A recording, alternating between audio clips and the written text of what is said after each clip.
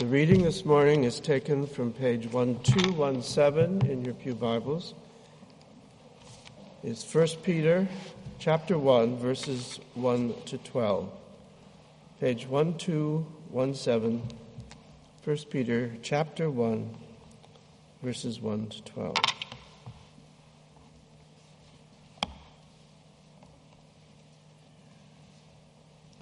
Peter, an apostle of Jesus Christ, to God's select, exiles scattered throughout the provinces of Pontus, Galatia, Cappadocia, Asia, and Bithynia, who have been chosen according to the foreknowledge of God the Father, through the sanctifying work of the Spirit, to be obedient to Jesus Christ and sprinkled with his blood.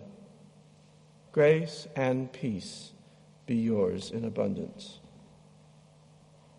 Praise be to God and Father of our Lord Jesus Christ. In his great mercy, he has given us new birth into a living hope through the resurrection of Jesus Christ from the dead, and into an inheritance that can never perish, spoil, or fade. This inheritance is kept in heaven for you, who through faith are shielded by God's power until the coming of the salvation that is ready to be revealed in the last time. In all this you greatly rejoice, though now for a little while you may have had to suffer grief in all kinds of trials.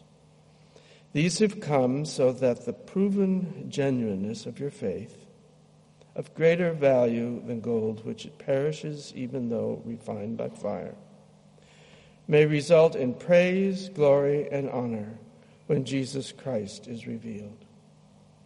Though you have not seen him, you love him, and even though you do not see him now, you believe in him and are filled with an inexpressible and glorious joy, for you are receiving the end result of your faith, the salvation of your souls.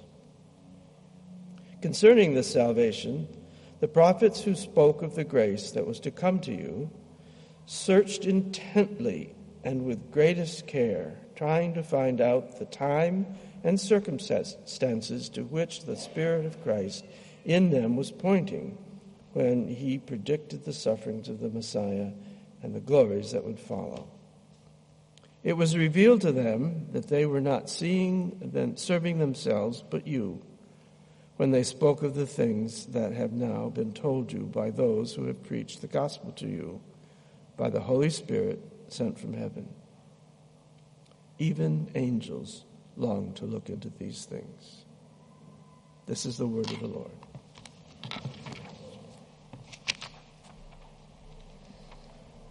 Thank you, Donald. Let's pray.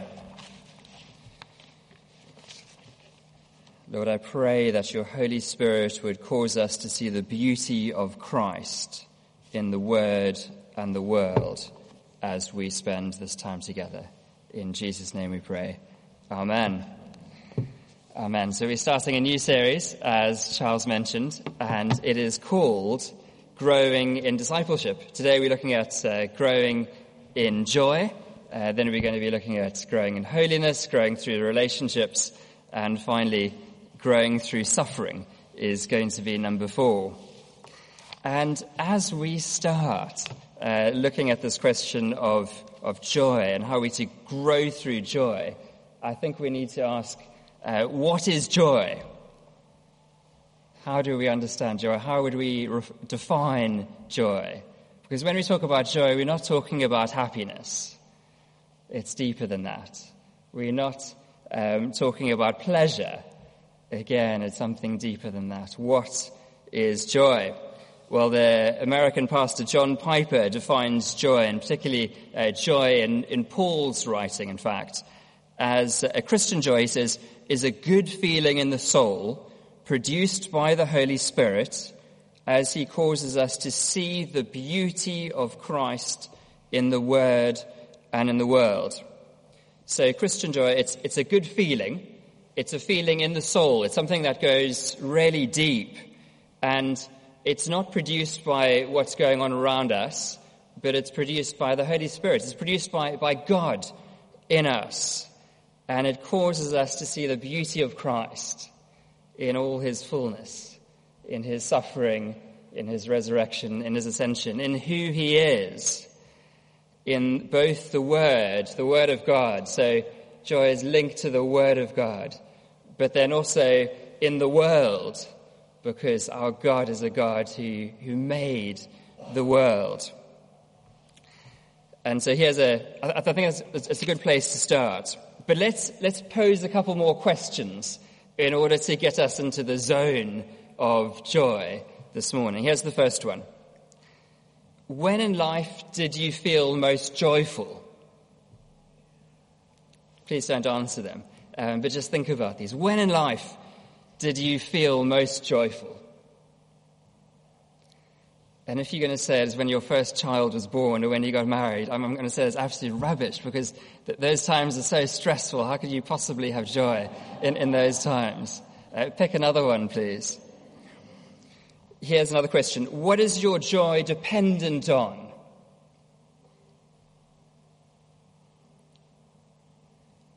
Is it dependent on your circumstances? Is your joy dependent on your finances? Maybe on your work, your career? Is your joy dependent on other people? Do you think that your greatest moments of joy are behind you, or are they in front of you? Behind or in front? Here's another one.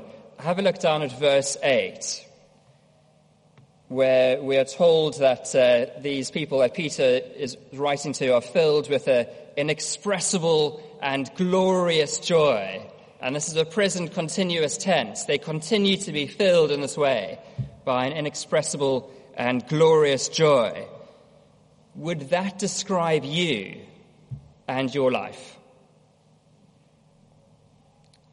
Would that describe you and your life?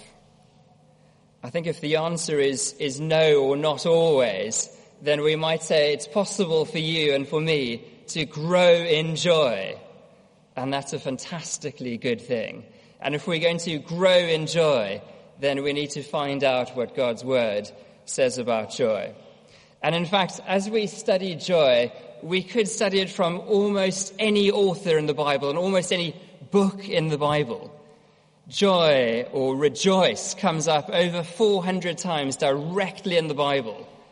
But the idea of joy is referred to many, many countless times more than that. And that is right, because our God is a God of joy. Joy comes from him. But instead of looking at all over the Bible, we're just going to focus in mostly on this little section of 1 Peter. But I want to say as a caveat right at the beginning, we're just going to scratch the surface. There's so much more work to be done by you and me as we explore growing in joy together. So let's start in 1 Peter in verses 1 and 2. We find out Peter says he's an apostle of Jesus Christ to God's elect, exiles scattered throughout the provinces of Pontus, Galatia, Cappadocia, Asia, and Bithynia, who have been chosen according to the foreknowledge of God the Father through the sanctifying work of the Spirit to be obedient to Jesus Christ and sprinkled with his blood. Grace and peace be yours in abundance, he says. So this is Peter the apostle writing, and he's writing to Christians. He's writing to those exiles. Maybe they've left Jerusalem and they've been scattered all over the place. They've ended up in Asia Minor, in modern-day Turkey and the surrounds. And he says, you have been chosen by God, and you have been sanctified. You've been made holy by God and his foreknowledge, and by the sprinkling of the blood. Now that refers to Leviticus 9, and you can do that work in your own time. But there's a sprinkling to make the altar holy before God. He says, you've been made holy by Jesus. He's speaking to Christians. Verses 3 to 5, he says, praise be to the God and Father of our Lord Jesus Christ. In his great mercy, he has given us a new birth into a living hope. So often when you read about joy in the Bible, it comes with this word hope as well, because it's forward-looking, and it refers to what's happened to us in our salvation. So there's a new birth into a living hope through the resurrection of Jesus Christ from the dead, and into inheritance that can never perish, spoil, or fade. This inheritance is kept in heaven for you, who through faith are shielded by God's power until the coming of the salvation that is ready to be revealed in the last time. So Christian joy looks back now to what Jesus has done for us on the cross, the evidence of the resurrection, the new life. And it looks forward as well to what's going to happen when Jesus Christ returns. And again, this is something you could say sounds absolutely correct, because in fact the whole of the Old Testament looks forward to Jesus in his first coming and forward to him in his second coming. All the writings of the New Testament look back to what Jesus did on the cross and forward to when he comes again. And so it's right that joy based on salvation should do exactly the same as well. And what we see as well in this is that joy, if it's bound in God, if it's bound in salvation, then it's relational. We are birthed out of the love that was in the Trinity between the Father and the Son and the Holy Spirit. God can only be love if he's three. And so this three in one God, a relational God, a God of love, in his creativity of his love, births humankind, and we come into being. We come into being for a relationship with him, from this relationship that he has got.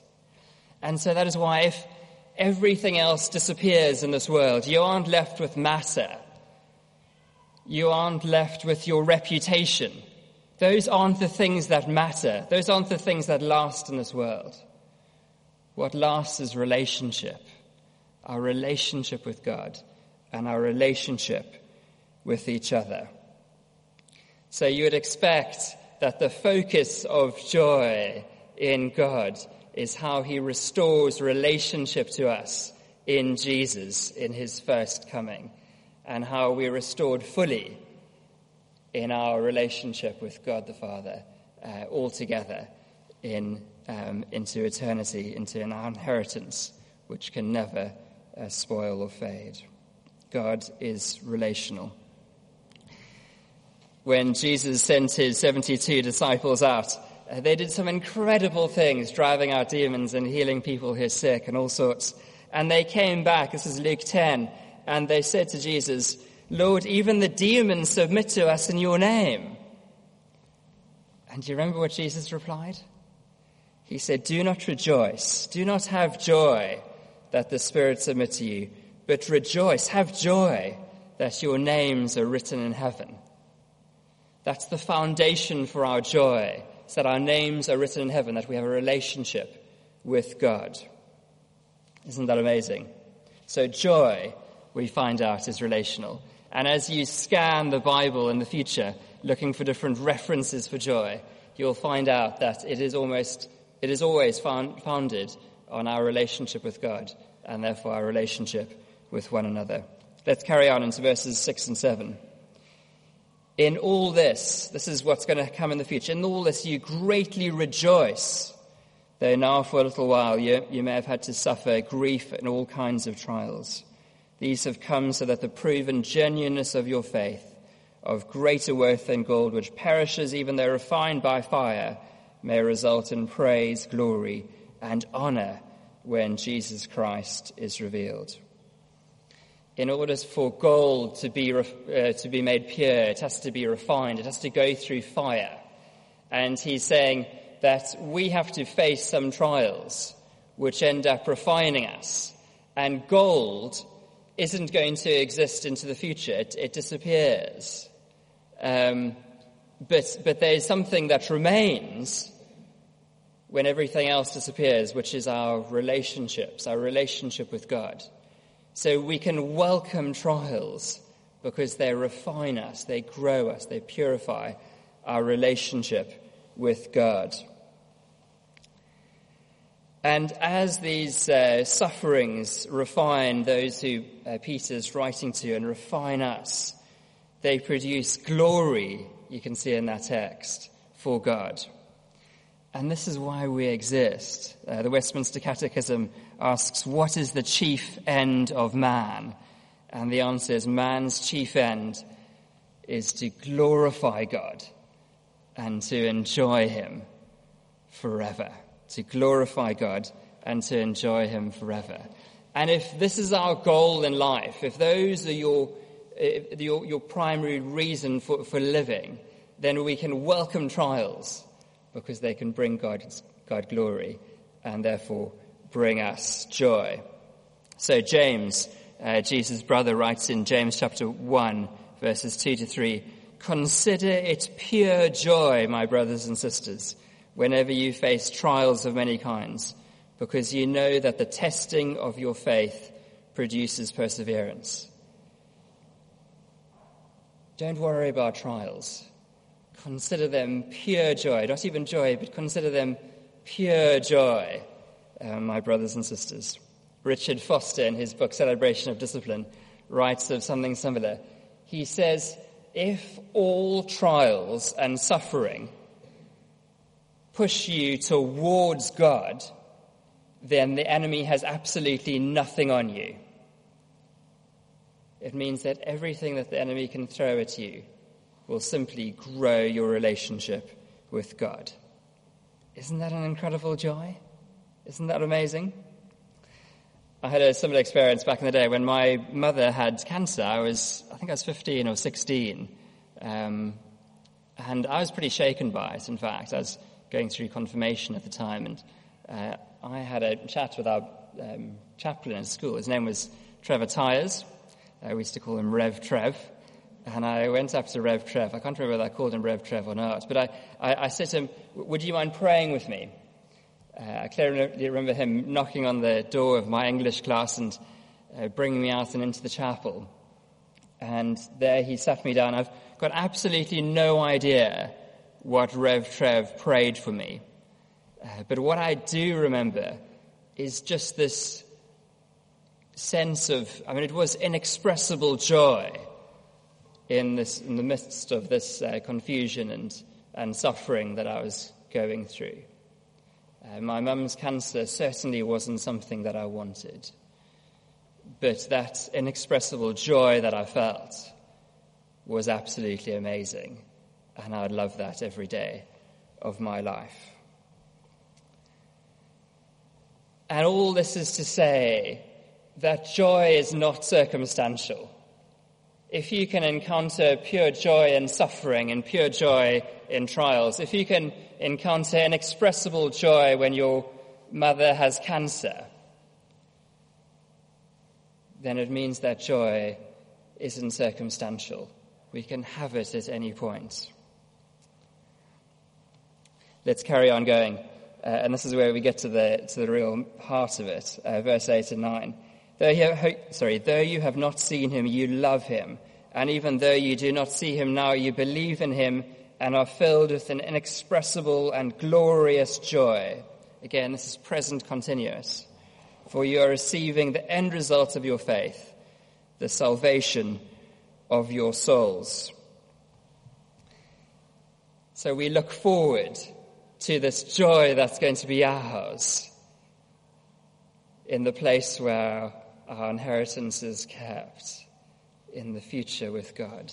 We might also look back to the joy that we experienced when we started a relationship with Jesus.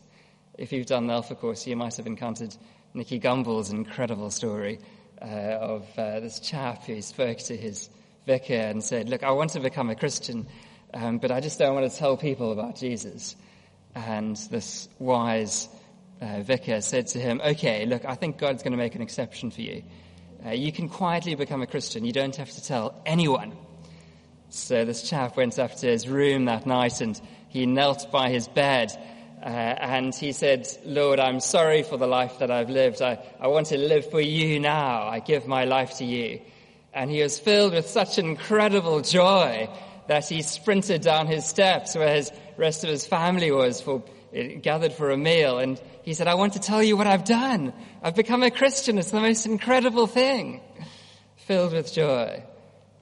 Maybe some of you have those experiences. I became a Christian a bit more slowly than that. It wasn't at one moment in particular, but I do remember encountering John 3:16 for the first time as I read through the New Testament, finding out that God really did care so much for me that the Father would send his Son to die so that I can know him. Absolutely amazing. I was literally jumping up and down in the air while reading that. So there's joy in the future, there's joy in the past.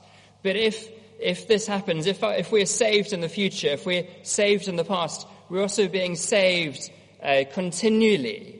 That's our experience. We're continually being saved. Christ isn't continually being sacrificed, but we are continually being saved. And if that's true, then this salvation of ours should be producing joy in us. But you might say, just hang on a second.